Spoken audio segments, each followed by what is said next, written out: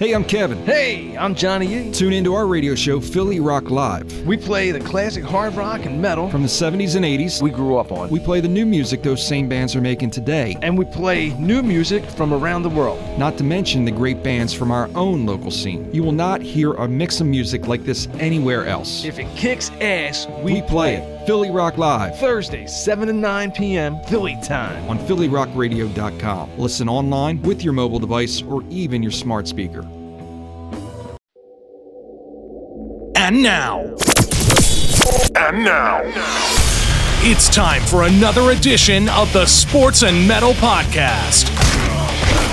We talk hard-hitting sports and bone-crunching metal. Sports and Metal. Because sports and metal go better together. Now here's your host, Jason Voorhees. And Aaron Savage. Ooh, yeah!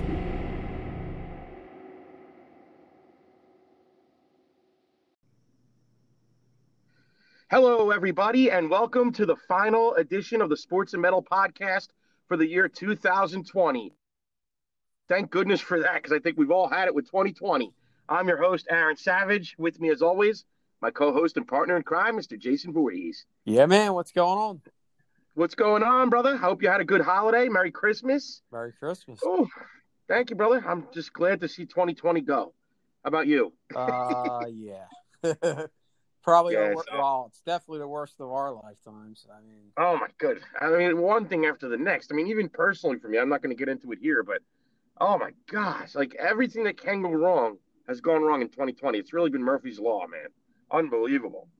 But, yeah, so I'm excited to do a show, end of the year show. I know we got a lot to talk about. I know we're going to quickly, later in the show, we're going to quickly get into our favorite albums of the year, 2020. Probably recap the year a bit. But you know what? Where I wanted to start, and I'm going to plug you a little bit. I'm going to plug your blog. You did your blog for Philly Rock Radio this past week. And in that blog, you gave your personal list for what you think the best individual seasons by a quarterback are since the year 1980. And you know what?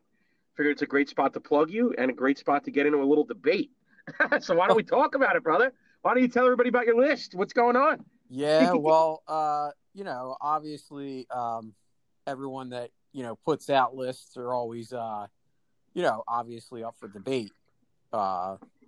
But yeah, I did a list of my top 15 seasons. Now, obviously, it was kind of, looking back and, researching, these different, quarterbacks. I pretty much came to the conclusion that obviously we're living in a different era today. And that's why I had Dan Marino actually way up on my list, even though, he's been surpassed by, number of quarterbacks as far as yards and touchdowns. But I think that season, and obviously Dan Marino is your favorite quarterback. You're obviously a diehard Miami Dolphins fan. So, I'll let you talk more about it. But I just don't think that season gets talked about enough. And the more I was looking at it and the more I even did research today, like after the fact, I'm like mind boggled by how much passing stats are juiced today. Well, let's start here. Let's tell the audience a little bit about your list. You had Randall Cunningham's 1990 season coming in at number 15. You had Brett Favre's 1996 season coming in at number 14. And we can get into these seasons a little more as we go, but just to give you a quick rundown. Yeah. You had Drew Brees' 2011 season coming in at number 13. You had Matt Ryan's 2016 season coming in at number 12. You had Cam Newton's 2015 season coming in at number 11. You had Peyton Manning's 2004 season coming in at number 10. You had Kurt Warner's 1999 season coming in at number 9. You had Aaron Rodgers' 2011 season coming in at number 8. You had Joe Montana's 1989 season coming in at number 7. You had Lamar Jackson's 2019 season coming in at number 6. You had Peyton Manning's 2013 season coming in at number 5. You had Pat Mahomes' 2018 season coming in at number 4. You had Tom Brady's 2007 season coming in at number 3. You had Dan Marino, as we were just discussing, 1984 season coming in at number 2. And you ranked Steve Young's 1994 season as the greatest single season by a quarterback. Now, obviously, your list here, you factored postseason into it, so you got to factor that. And keep in mind, your list was also only post 1980. That being said, why don't you tell us a little bit how you decided Steve Young's 1994 season was the greatest of all time? Tell us. Well, convince us. Well, the only reason that it was better than Dan Marino is the fact that obviously not only did Steve Young go to the Super Bowl, but he won that Super Bowl, and in doing so, he set a Super Bowl record with 6 touchdowns and 325 yards. Now, the yardage wasn't a record, but to just end the season in that way, to me, that's the reason why I had it at number 1. Now, I think that season a lot of times gets forgotten too, because even his regular season, even though he didn't throw for 5,000 yards, I don't think it's always about yards, because also don't forget, Steve Young was a running quarterback as well. He was probably one of the first that could do both at a very high level. And he actually scored 7 touchdowns on the ground that year as well, rushing. So yep. I think I also believe that those 49er teams, not the ones with under Joe Montana, but the ones with Steve Young, there was a lot more stiffer competition when they were playing. Like, he was going up against Brett Favre. Like, there was when Joe Montana did it, it was almost like the 49ers were just like a conglomerate. But the Steve Young era, it was a lot more, competition. And I just think that season, realistically, and I just remember that season. I was always a diehard, Steve Young fan.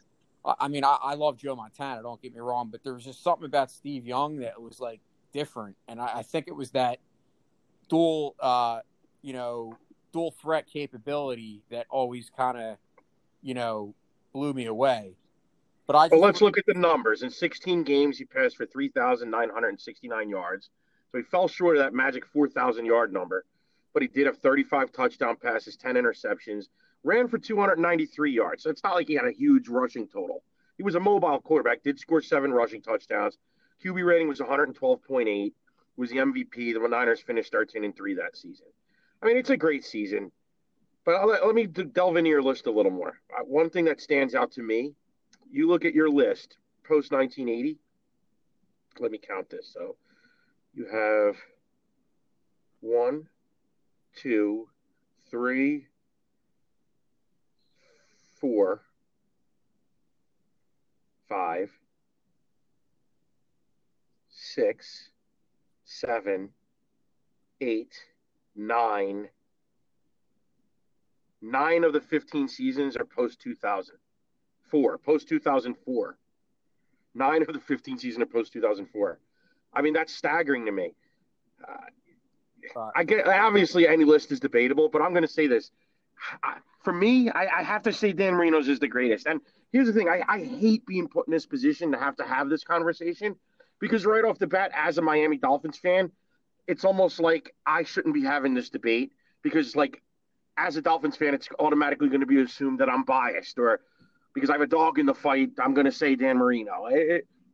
So I hate being in this conversation, but I have to. I mean, for me, I would almost argue Randall Cunningham's 1990 season ahead of that Steve Young season.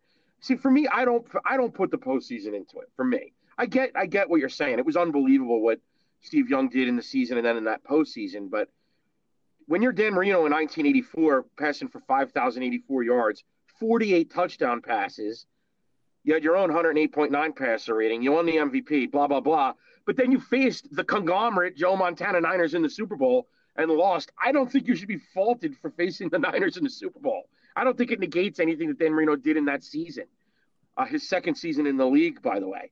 I mean, you look at Randall Cunningham in 1990, I mean, like, to me, I don't know, just looking at how he revolutionized the game, I practically would rank that ahead of the Steve Young season. I'd probably be in the minority, admittedly, in doing that, but that's why these debates are able to be had. I just look at Randall Cunningham's 1990 season. Yeah, we both love it. It's like he passed for almost 3,500 yards, 30 touchdowns, so less gaudy passing numbers than Steve Young, but 942 rush yards for a quarterback in 1990, dude. That's insanity. That's like what we were talking about Lamar Jackson last year in 2019. Randall Cunningham's 1990 season stands up to Lamar Jackson's 2019 season, and we were all blown away by Lamar Jackson's 2019 season of having never seen anything like that before. Like, he took what Cam Newton did in 2015 and juiced it up. Almost 1,000 rush yards. Randall Cunningham did that in 1990, dude. Five rushing touchdowns himself. So, obviously it's debatable, but to the point, I just think if we're going to talk about greatest quarterback seasons, not only since 1980, but of all time, I have to go Marino. Can I drop some stats on you, Jay? Do you mind? I did a little bit of research after I read your blog. That's fine. Of my own. Now, granted, I didn't have as much time as I would have liked to have really delved into this. So the numbers I'm about to drop are going up to the 2013, right before the 2013 NFL season. So let's just discuss up to that point. The only quarterback to ever have thrown a 4,000-yard season prior to 1979 was Joe Namath, who did it in a 14-game season. So you prorate that out to 16 games, would have been about 4,500 yards. Nobody threw for 4,000 yards again from 1967 to 1979 when Dan Fouts did it, which is why I think Dan Fouts arguably could be on your list. From 79, 80, and 81, Dan Fouts had 3 consecutive 4,000-yard seasons, and no one had ever thrown for 4,000 yards in the history of the NFL before him except Joe Namath. Then Dan Fouts had 3, and then he was joined in the 1980 season by Brian Sipe of the Browns. So 1980 was the first time you had 2 4,000-yard passers. So in the history of the NFL, going up until 1981, you had 5 4,000-yard seasons in the history of the league, and 3 of them were by Dan Fouts. Okay, so then if we go out to the first 19 4,000-yard seasons, 5 of those were thrown by Dan Marino, including the first 5,000-yard season in the aforementioned 1984 season, which I think is the greatest single season ever for a quarterback. Of those first 19 4,000-yard seasons, they stretched all the way up until 1992. So now we're in 1992. You still only have 19 4,000-yard seasons in the history of the NFL, 5 of which were by Dan Marino, 3 of which were by Dan Fouts. So if you take Marino and Fouts out of there, you have 11 total 4,000-yard seasons, and now we're in 1992. We're practically post Joe Montana's career at this point. He was still there, but he was getting into his twilight years when he was eventually a Chief. But you know where I'm going with this. Yeah. Talking about Montana being the greatest of all time, and he's not even on the list. So here we go. So now we're going to, like I said, I'm talking up to 2013 where I was able to do my research. Right? Although I had time to really do. There were 110 total 4,000-yard seasons going into that 2013 season. You ready for this? 91 of them were between 1993 and 2013. So in the 20-year period post-1992 going into the 2013 season, 91 of the 110 4,000-yard seasons took place in those 20 years. What does that tell you? It's insanity how much juiced offense how much the offense in the NFL has been juiced by rule changes that have benefited the passing game and benefited the offense. You can't even touch a receiver now without a flag being thrown. And like I said, these stats are only going up to the 2013 season. I'd have to do more research. There's probably been another 100 4,000-yard seasons between 2013 and today. Well, I'm going to drop. Look, hold on. I'm going to just, while I had it here in front of me. Well, you tell me, what were you going to say? Well, I could kind of add to where you're going with this because I did, like I said, I just did some before the show, and I'll kind of even one better that. So you spoke about the 4,000-yard passing seasons, okay? Mm-hmm. Well, all time in the history of the NFL, there have only been 12 5,000-yard seasons, okay? Yep, that's where I was about to get to. Yep, you're right. 11 of those 12 were 2008 to present. That's where I was The going. only Yes. one prior was Marino In 84. which just shows you even more about how good that season was by Marino. And I'll even one better that. When Marino threw for 5,084 yards in 1984, the next closest quarterback in yardage was Phil Simms, coming in at 4,044, which is basically 1,000 yards less. You look today, and that was still when we were still in the original period of your first 15, 20, 4,000 yard season. Exactly. Yep. And also up until 84, and you already kind of pretty much touched on it, but there were only 6 total 4,000 yard seasons ever up until 1984 in the history of the NFL. Yeah, and three of them were Fouts, and then Marino came. And of course, Marino had the 4 and then the 5,000 yards. So I agree. Honestly, and I guess maybe I should have just had Marino first. But once again, I considered all things considered. And you did. I just feel like and this has been my argument from day one. I just feel like it's unfair to fault a guy based on what team he's on. I mean, Trent Dilfer, for example, won a Super Bowl. Is Trent Dilfer better than Dan Marino?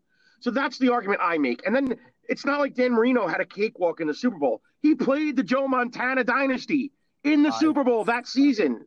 Dude, think about it. It's not like Dan Marino should be faulted for that. And Marino was only in his second year. By that point, Joe Montana was a seasoned veteran legend. The legend of Joe Montana had already been established. Dan Marino was the new guy. You know, I mean, look what he was up against and the pressure that was on him after the season he had just had. But back to your point, Jay. You pointed out that we have 1, 2, 3, 4, 5, 6, 7, 8, 11 5,000-yard seasons from 2008 to today, correct? Correct. 3 of them were in 2011, and I think Eli Manning just missed 5,000 by less than 100 yards. Eli Manning! When would anybody put Eli Manning up against Dan Marino? That's how my point being is you have everybody throwing 4,500 to 5,000 yards, even the guys that aren't reaching the 5,000 yard milestone. I have a list. I'll go down it quickly. Now, of the 5,000 yard seasons, Manning has 1, Peyton Manning. Brady has 1. Roethlisberger has 1. Mahomes has 1. Marino has 1. Stafford has 1. And then, of course, Jameis Winston, which I think about it. And Jameis Winston threw 30 interceptions in his, and that was just last year in 2019. And that's crazy. My point. He's kind of like the outlier. But Breeze with 5, I mean, that is amazing. I do have to say, as much as you would say. Here's the thing. I'm not knocking Drew Brees. The guy's a great quarterback in his era. But I just don't think it's as amazing as you're saying. No, but okay, but it's amazing that it's become that easy to do it. Well, exactly. So then let's go to the 4,000 yard seasons real quick. Breeze has 7 of those. That's not including the 5,000 yards. Brady has 11. And Peyton Manning has 14. Manning has 13. Well, 14 if you count the 5. 14. Roethlisberger has 5. Marino had 5. Yeah. So I think, like I said, man, you're not going to get an argument with me because I have Marino second. So Marino could very well be number 1. If you want me to take out the including the playoffs, okay, and you're right. But I think the bigger, I just have trouble ranking these post 2005 seasons. Well, I do think the bigger part of the equation is that I think that realistically we need to educate and more people need to realize that Dan Marino is a lot better now than he's getting credit for now. Well, that's the thing. When we were kids, there was no question. When we were kids, everybody knew Dan Marino was the GOAT. I feel like it was either Marino or Montana because you either were just on the Montana bandwagon because of the 5 rings or you were just on the Marino bandwagon because of the stats. But the point is, it just feels like any argument when we were kids ended with Joe Montana and Dan Marino, and you might have had a little John Elway thrown in. But I just don't. To me, even Elway's not even on the level. I mean, I can't say he is. I've never had anything but great things to say about John Elway. Great player. But I mean, to me, it's like when you talk about Marino in his prime, I wouldn't even put him on the level. The only reason to me Montana can even be mentioned in that discussion is because of the Super Bowls. What Marino did was like nothing anybody else did at that time. You look at the numbers Marino put up, it was very similar to like the numbers Babe Ruth put up when he first started putting up the numbers he was putting up. You go back to those early days when the dead ball era of MLB was ending and we were getting into the live ball era. Babe Ruth was hitting more home runs by himself than entire franchises. Babe Ruth was hitting more home runs than entire teams. That's kind of what Dan Marino did in 1984. Think about it. The numbers were just staggering. There was nobody close, and the 48 touchdowns held until what was it 2011 when Peyton Manning broke that? I'd have 2004, but still. Well, it was the 2004 season. It was one of those ones, but yeah, the 2004. But the bottom line is, you're talking a record that held up for those 20 years. And it was just like knocked out year after year subsequent to Peyton Manning breaking it. I mean, Tom Brady, the guy that you thought was a game manager, and I'm not gonna, and honestly, Aaron, I think it's gonna go even to another level. I think 5,000 yards will soon be the new 4,000 yards because it may well be. Already you're gonna see it because I think obviously Mahomes just hit 5,000. But that was in his second year, and I just see it coming with the way that these quarterbacks are just coming out. It just seems like they're being groomed to just not only are the passing stats juiced, it just seems like these offenses have become more so. Offenses in general are juiced, even the running games, because obviously a lot of these quarterbacks are running. Now, obviously, the athletes today are better than they've ever been, so that's a whole different conversation we can have. I'm not knocking today's athlete. Athletes today have more access to nutrition, training, education, and with the money that they make, they don't have to have jobs in the offseason. So these guys are like well-oiled machines that train all year and eat specialized diets and whatever, supplements, whatever, and personal trainers, massage, this, that, and the other thing. Whereas guys smoked 30 years ago that were athletes. Keith Hernandez used to smoke in the dugout for the Mets. I mean, it's like all sports have changed. That's a whole other conversation, but you're still up against your peers. And what we can say is, in today's game, every rule favors the offense. You can't touch a franchise quarterback. Tom Brady, you couldn't touch the guy without a flag being thrown. You can't even – dude, let's take this past week's game, Saturday night's game with the Dolphins and Raiders. Once again, I'm a Dolphin fan, so obviously I watched the game, but I could bring up any other game. It's not because I'm a Dolphin fan that I bring it up. It just happens to be a game I watched and I saw the play. But the pass interference call late in the game, when Derek Carr aired it out to Al Galore, it ended up being a 46-yard penalty on the Dolphins, which is what gave the 49ers the lead, where they ran the clock down to 19 seconds before kicking the field goal. You mean the Raiders? That play, the Raiders, that's what I said, right? You said 49ers. That's okay. You were thinking of Joe Montana. Yeah, exactly. So the Raiders, they threw Derek Carr threw the 49-yard bomb, flag, 46-yard bomb to Al Galore. Flag was called. You look at the replay over and over. Dude, they didn't touch him. Byron Jones's hand may have like glazed Al Galore's back in the process of just running toward the play. Dude, pass interference should be like hooking the guy's arm, grabbing him. I mean, when did we decide that pass interference meant breathing on a guy? But that's today's NFL. That's today's NFL, Jay. It's insane. It could be any game. It's a farce and it's a joke. And the thing that pisses me off, not just the matter of that the numbers are juiced and that we can't recognize players of past eras and compare them to today's era because the kids of today's generation have no clue when they just see this. But it also just makes the games not as enjoyable. Who wants to watch a games be decided by referees? I want to watch football players play football. I want to watch baseball players play baseball, whatever it is. I don't want to see the officiating determining outcomes of games. I just don't. It's one of the reasons I don't even like all the use of instant replay in sports. It's not that I don't want the calls to be right, but I also like the human error in the game, like in all sports. Stop calling so many fucking penalties. Let the players play, and when you do make a call, I mean, I'm not saying instant replay shouldn't be. Maybe it's more of a baseball thing for me, but it's just overdone. I mean, everything is beat to death. Like, what's a catch anymore? You know what I mean? What's a sack anymore? What's a tackle? You don't even know if you could breathe on a guy. A flag's going to be thrown. But everything that's happening is favoring the offense.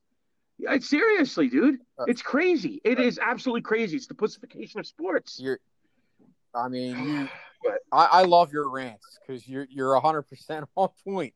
And speaking of the Dolphins, I really, we don't get a lot of time, so I really, I'm curious. Like, I'm excited for you. Like, what's your thoughts, man? I really like. I watched the other night. I watched the game, and obviously, I'm a diehard Eagles fan, and I got to tell you, our franchises are going in two opposite directions. I mean, it couldn't be more opposite right now. Let's face it. But I want to get your thoughts on your Dolphins because I really. Well, I'm excited, dude. Obviously, we talked about Tua a couple weeks ago on the show, and I told you I wasn't sure if I was 100% sold on Tua. I said it then, because I'm honest. I still say it today, but I also acknowledge the guy's a rookie. 2 years ago, I thought Lamar Jackson sucked when he came up, when they first benched Flacco. I'm not impressed because all he did is run and he didn't throw the ball at all, and the offense was going nowhere. The first year with Lamar Jackson with the Ravens, and then last year he was a monster. So, I reserve time to make judgment. The guys got to learn the system, learn the league. Big thing with Tua is he played with Alabama where it's like a juggernaut and his receivers are always open. And you keep hearing commentators talk about it, and I agree. I think Tua still hasn't learned what NFL open is. Guys in Alabama were just wide open because they were superior to everybody they were playing. Whereas in the NFL, the playing field's a lot more level. So a guy may not look open compared to how he looked in Alabama, but in the NFL, he's open. So, I think Tua's work in progress. But that being said, I'm excited, dude. I'm excited. I think, like I said, as far as Tua goes, he had no preseason. He missed almost a year with the injury. The NFL had no preseason because of COVID. So it's just a weird year. It's a weird year, and he's coming off an injury. So it's a learning experience. But even he's had very bright moments. He had that great game against Arizona where they came back and won. He's had a couple 300-yard passing games. He's had some duds like he did this past week against the Raiders. But that's the beauty of the Dolphins. They're a team. Like you said, it's not about one guy. And kind of goes back to why I think Marino's year was the best. I think it's a team sport. I can't fault the guy because he didn't win a Super Bowl. Same here. The Dolphins have a very good defense. Statistically top in the league right now. Definitely a top 3 defense. To me, they have the best kicker in the league. Jason Sanders is money. Every time late in the game, I feel confident if we just get within 50 yards, even 55 yards, this guy's going to kick a field goal and not miss. I haven't felt like that in a long time. I love Flores. He's an unbelievable coach. So I have confidence in everything he does. Like this past weekend, obviously, they benched Tua in the fourth quarter to bring in Fitzpatrick. Dude, it lit a spark. A lot of people are hesitant when things like that happen, but I don't because the coaching in Miami is so good. I think all the players are well aware of what's going on. Nobody feels like they're being slighted. It's all for the team to win. It's all in everybody's best interest. So just as much as it was in the best interest of the Miami Dolphins to win that game, to make the change when they did and put Fitzpatrick in for the last 10 minutes of the fourth quarter, it was also a learning experience for Tua. So I think it was in his best interest as well. Tua was clearly struggling in that game for the first 3.5 quarters. Fitzpatrick came in and he started making throws that Tua wasn't making. So to me, the only thing that can happen from that is positive. Tua's going to watch and see, wow, he's making these throws I wasn't making, and I know I can make these throws. And then you saw Fitzpatrick was there on the sideline after, the offense came off the field and, was into his ear and saying, this is the throws I'm making. These are why I'm making these throws. And back to the whole, in the NFL, this is open thing. And so I think it just benefited everybody. Dolphins pulled the game out, learning experience for Tua. Fitzpatrick got a shining moment again, made that unbelievable no-look pass on the face mask, put him in field goal range with the 15 yards tacked on for the penalty. Dude, the Dolphins week in and week out are showing that they're a team to be reckoned with. They don't lose, dude. They start at 1-3 and they're 9-2 since. And they win every which way. Whether it's a great game from Tua, good game from Fitzpatrick in relief, the defense steps up, makes some turnovers, big plays, big kicks, all across the board. Next man up mentality, lots of injuries. I've not been this excited in a long time, Jay. If they make the playoffs and get eliminated in the first round, I'm still going to be super excited. Even if they somehow didn't make the playoffs, which would be difficult, this final week they'd have to lose and 3 other teams would have to all win. I'm not saying that couldn't happen, but the chances are in Miami's favor to make it. But even if they didn't, it's a successful season. They have a shitload of draft picks. Right now, with the way Houston's playing, Dolphins are set up to have a top 5 pick in the first round because they have the Texans' first round pick from the Laramie Tunsil trade. So, I mean, they're loaded with picks. The future's bright, dude. I couldn't be more excited, man. I couldn't be more excited. Well, I mean, honestly, I'm excited for you because I know, you're my best friend, and I know, like, when my teams win, you're excited for me, and just the same. Oh, definitely, dude. I was so hard for the Eagles trust me, a couple years ago. Yep. Now, as I said, our teams are going in, different directions. So, I got to go on a little rant here if I don't mind, if you don't mind. Go for it. Yeah. So I'm at the point now where, I mean, I've said it numerous times to you. I've said it numerous times on this show. Howie Roseman is the main issue with the Eagles, the GM. But the problem is that the owner, Jeff Lurie, Howie Roseman is like his adopted son. So I have to be a realist, as I told you before. I'm a diehard fan, but I'm also a realist. The realist part of me says there's no way that the Eagles are going to get rid of Howie Roseman. So knowing that, I could sit here and bitch till I'm blue in the face. They're not getting rid of Howie Roseman. So I know that. But I will say this. They damn better well make some changes. Because this team has gone to total shit. Okay? And you know what?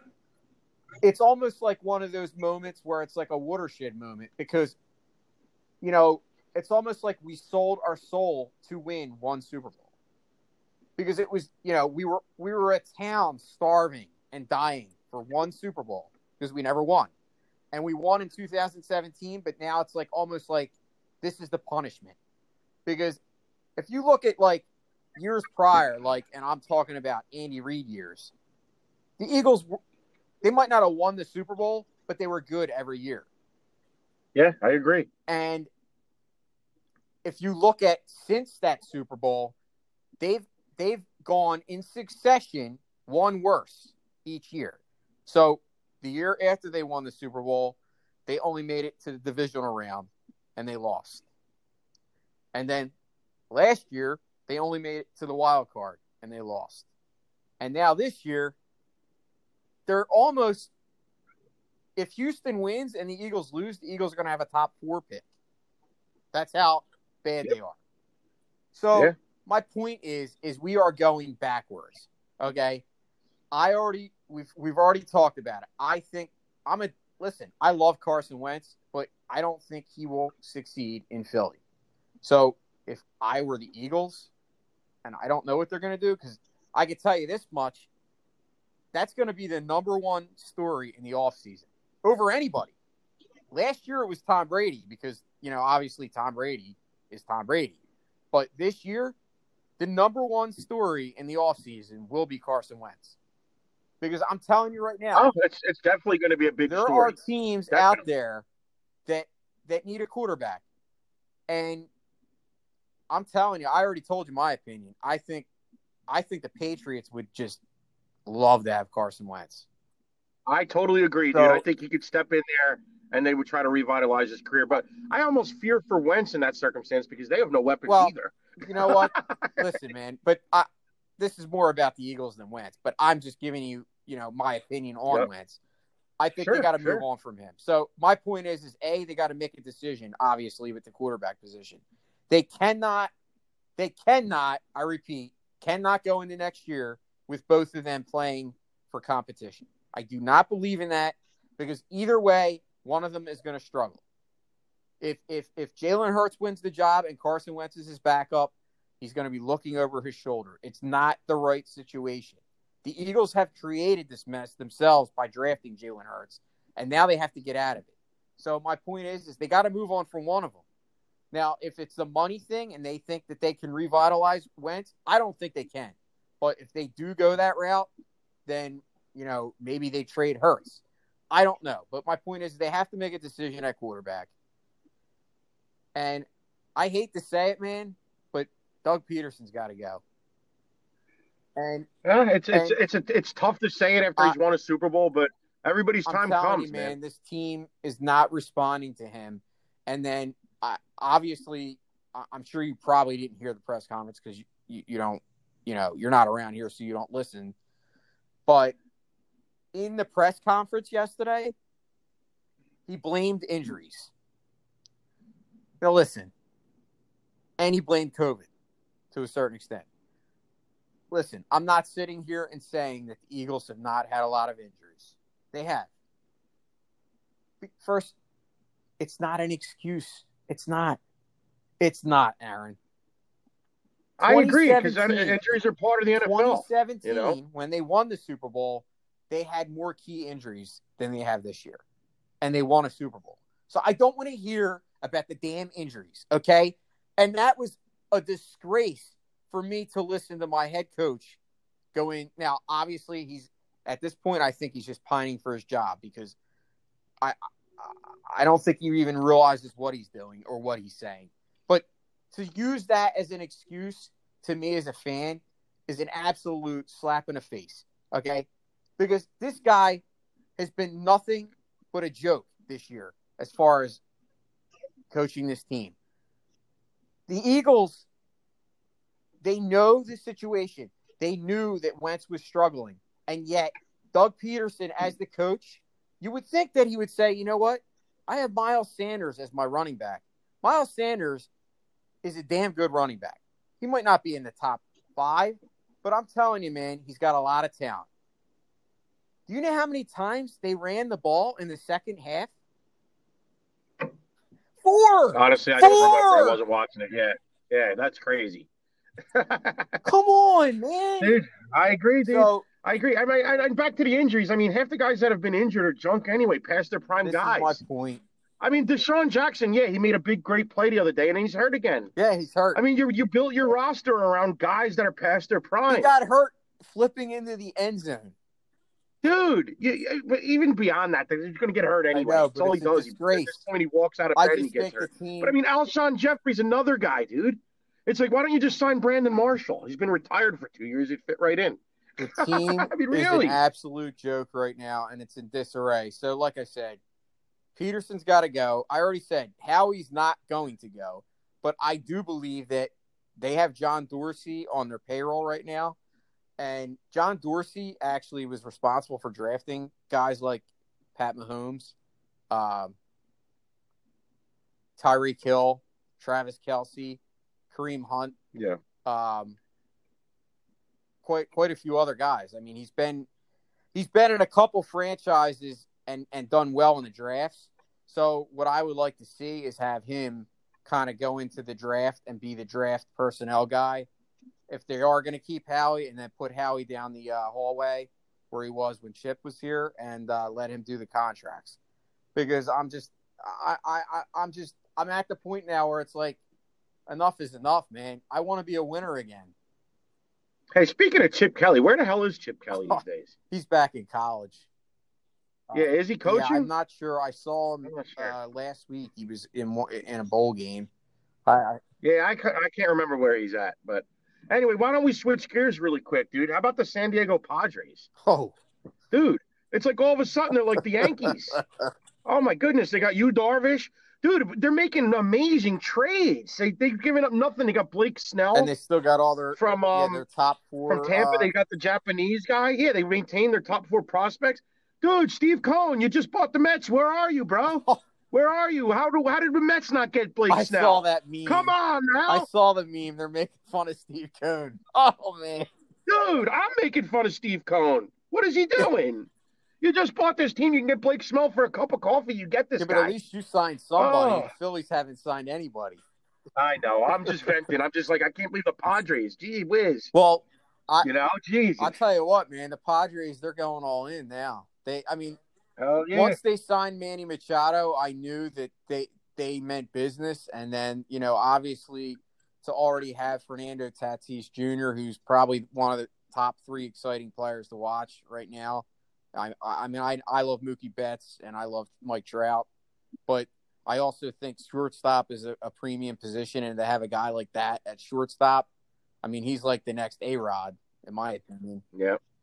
Uh, As we wind down 2020, and thinking of sports and baseball in particular, now football's starting to wind down. Obviously, we know what we're getting with the NFL the rest of the year. Playoffs are here. We got through the season.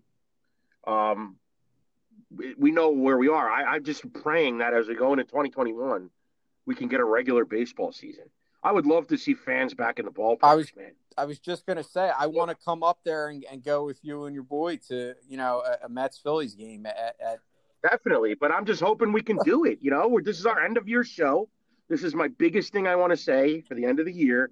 I'm hoping in 2021 we could be at a baseball game in the ballpark. I'm with you. I'm praying. I'm crossing my fingers, dude. What do you think? You think it's going to happen?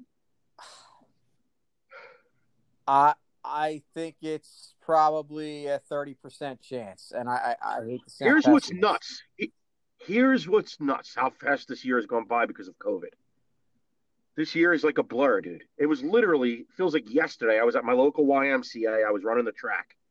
And I was on my phone while I was on the track, and I bought Mets. I think it was the second game of the season. It was Pete Alonso bobblehead day. Bought those tickets, and it was like a week before. I'm exaggerating. It was probably 2.5 weeks, 3 weeks before opening day. I forget when COVID hit and they shut down spring training. March. It was a couple weeks before opening day. Yeah, I know it was March. I just can't remember how far along into spring training when they stopped playing, they shut it down. It was a couple weeks before opening day because if you recall, opening day was supposed to be early this past season. It was like at the end of March. Yeah. So it was like maybe mid-March. So it was maybe 2.5 weeks before the opener. I got the tickets. I mean, that's how close it was to opening day, and I wasn't even thinking that COVID was going to shut anything down. That's how fast it happened. Shut down, didn't go to the game, never got my refund. It was too much hoopla to go through to get the refund. I just gave up. And it just feels like here we are. It's almost a year later. 2020 is at the end. Hold on, Jake. January's a couple days away, which means we're almost back to March. So here we are. We've gone almost full circle. We're going into 2021, and I don't know. I mean, I know the vaccine is starting to get distributed, but what has changed? I'm just scared. I just want to have a baseball season. My point is, it was 2 weeks before opening day last year. I had my tickets for the game. I was ready to go. I was pumped up. Me and Gavin, my son, were going. I was so excited, and within days, that all happened out of the blue, and here we are almost a year later. It's like a blur. Dude, it's almost like you were in an accident and you went into a coma, and then somebody just woke you up, and you're like, holy shit. It's like it never happened. Well, the way this year has been, right? I can't, I mean, New Year's is Friday.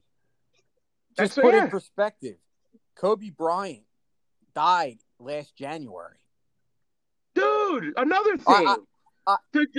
And honestly, because of COVID, I almost forgot about it. I remembered that, though. That was in January. It was January 16th. It might be the 20th. I don't know the date. Yeah. It was the beginning of 2020. Yeah. And that's a year. Yeah. And that was like all the news at the time. And it's like, I mean, I remember we went down to Disney around the time of Kobe's death. And the Kobe death was all the news. And you were just starting to hear about the coronavirus a little bit because that video was circulating of that girl eating the bat soup. Yeah. Which now we don't even think that's what caused it. But at the time, when rumors are rampant, everybody thought that that's what started. But even then, it wasn't like something that we were necessarily publicly aware of in this country that it was going to come here and that we were going to get shut down. I had a customer in my chimney sweep business. One of my employees was at her house. It was probably end of January, maybe mid-February. And we did a chimney sweep for her. And she was telling my guys, within 2 weeks, the government's going to shut down. We're not going to be able to leave our homes. Everything's going to be locked down. It's going to be, everybody's going to be dying, blah, blah, blah. And we thought she was cuckoo. We literally thought she was nuts. It was like she was from that movie Conspiracy Theory with Mel Gibson. I don't know if you've ever seen that. But that's what it seemed like hearing her say that. And within 2 weeks, it was like she was Nostradamus. Everything she said happened. Yeah, it's crazy, bro. 2020 has been a fucking nightmare. So here we are, back to my original point. I'm just praying with spring training, football's winding down. When that Super Bowl hits, I'm in baseball mode. Obviously, I'm praying my Dolphins can win a Super Bowl. Oh, that'd be great. But neither here nor there. Then we get baseball season. Spring training's, a couple weeks after the Super Bowl. I'm just wondering is 2021 going to get the train back on the tracks to normalcy? We can actually go to events and concerts. You know, the Motley Crue, Def Leppard, Poison tour, the stadium tour. We're going to be able to go to that. You know, the Guns N' I'm Roses so tour upset. that's been Yeah, rescheduled. I mean, is it all going to happen? We had like second row to Guns N' Roses. Yeah, dude. Oh my God, all these concerts. It's like I just want things back. Or is it going to happen? Is it going to happen? Time will tell. Time will tell. I honestly can't give you an answer because I am so like I don't know, because I would have told you 8 months ago that we'd be better by now, and we're still not. It's getting worse. It's crazy. It's crazy. I mean, here's my concern. My concern is I don't know what the end game is, because here's the thing. You have this huge percentage of the population that's not going to get the vaccine. So if they're not getting the vaccine, and we have the vaccine, I just don't know where we're going. What is the end game that determines we can open? Yeah, because like they're saying 80% of the population has to get the vaccine. We achieve herd immunity. Blah blah blah. I'm not an anti-vaxxer. I'll be first in line to get a vaccine. Like, I don't care. I don't understand. But my point is, I don't speak for the people that aren't going to get it. And if only 60% or even 50% of the population gets this vaccine, what are we doing? Are we ever going to open? But these anti-vaxxers are out of their minds. Like 90% of them are these conspiracy theorists that think that the government's going to control you because of a vaccine. Yeah, when meanwhile, every day when you have your cell phone, you're being tracked. I mean, these people are You're right about that. Like, you're right about that. I don't want to get into that on our show. Well, I'm not saying I disagree with you. I just don't want to get into all of that on our show, because that's not what our show's about. But my point being is, those people exist. Or my point is, if only 50% of people get vaccinated for whatever the reason is, where are we going? What is the end game? Is this the new normal forever? At some point, we just got to open. But that's that. That's my end of 2020 rant and hope. But before we end the show, Jay, I know we were going to just get into one last thing to end 2020. We wanted to talk about our personal favorite hard rock and heavy metal albums that were released this year. So why don't we do it? Sounds awesome. Why don't you start us off? All right. Well, as you know, I already did a list. I do a list every year, actually, for Philly Rock Radio.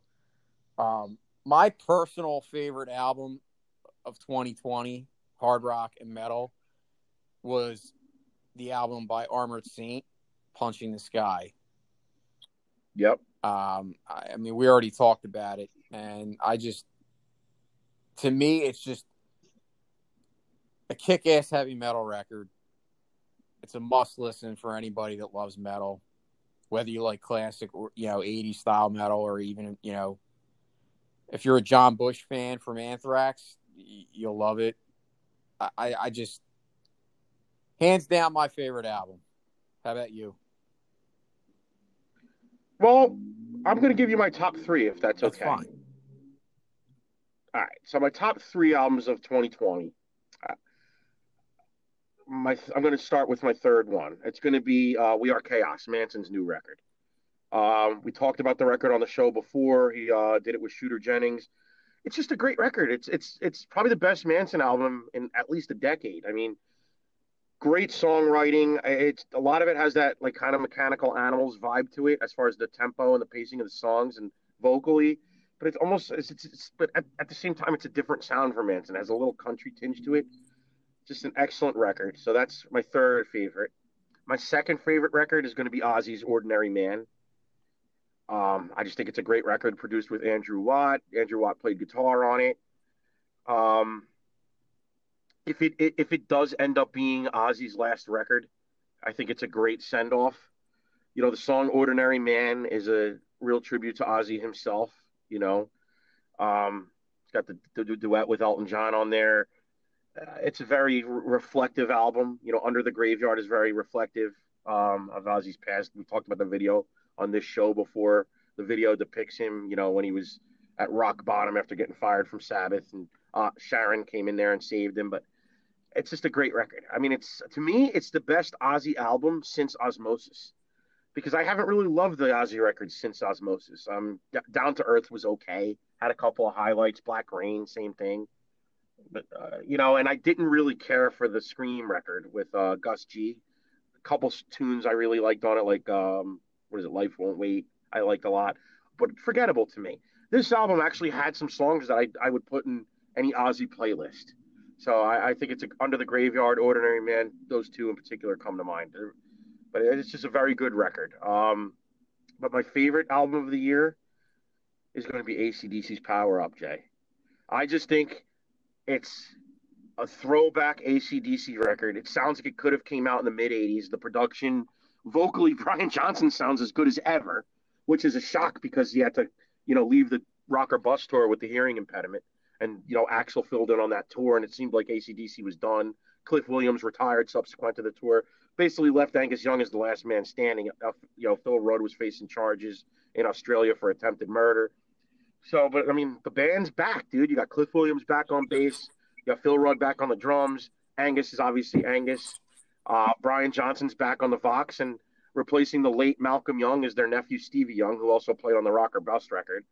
And almost all the riffs on the album were written by Angus and Malcolm Young. Most of the riffs, most of the song ideas and songs themselves on the Power Up record were from sessions, mostly from the Black Ice sessions back in 2008. So it has the ghost of Malcolm is present on this record. The late great Malcolm Young, his ghost is present on the record. It's just a top to bottom, excellent record. So my favorite record of the year, AC/DC Power Up. Check it out. Brian Johnson's voice, better than it's ever been. So that's my top 3 records for 2020, Jay. Yeah, and so, if you don't mind, 2 of them were in my top 5.